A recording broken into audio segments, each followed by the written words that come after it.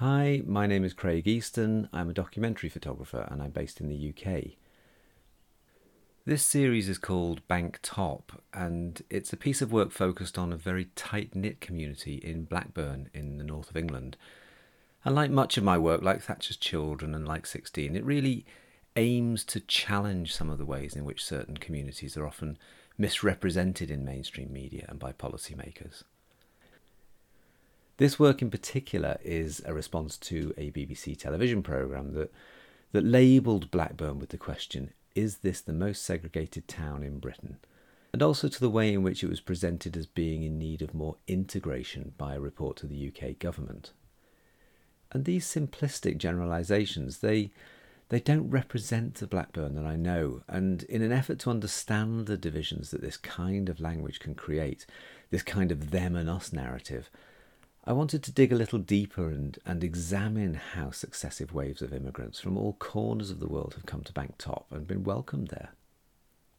Of course, the story is much more complex than we are led to believe, and so, in collaboration with writer and poet Aziz Hafiz, the work aims for a wider understanding of how the community of Bank Top has developed and questions the motives of those that so casually and cynically and simplistically describe it as segregated, which it evidently is not.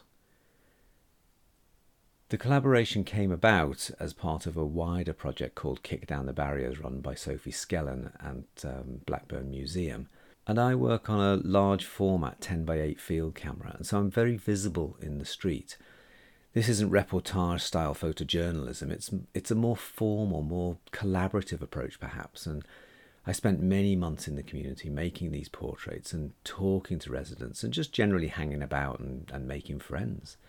And all this time, Aziz and I would maintain long discussions around the causes and effects of social deprivation, about immigration, the impacts of contemporary and colonial foreign policy, and examine our own understanding and how it contrasted with the simplistic representation by other media.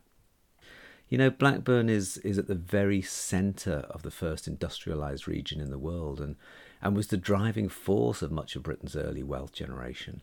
And so the history of this can be seen in the architecture and in the town planning and in the communities that live there.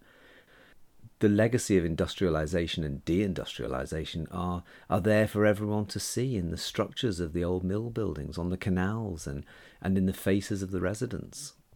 And so this work revolves around those two words really, segregation and integration. But what we actually found was a place of congregation where people have come from all over the world for many decades and created a community that is settled and vibrant and continues to welcome new arrivals in solidarity.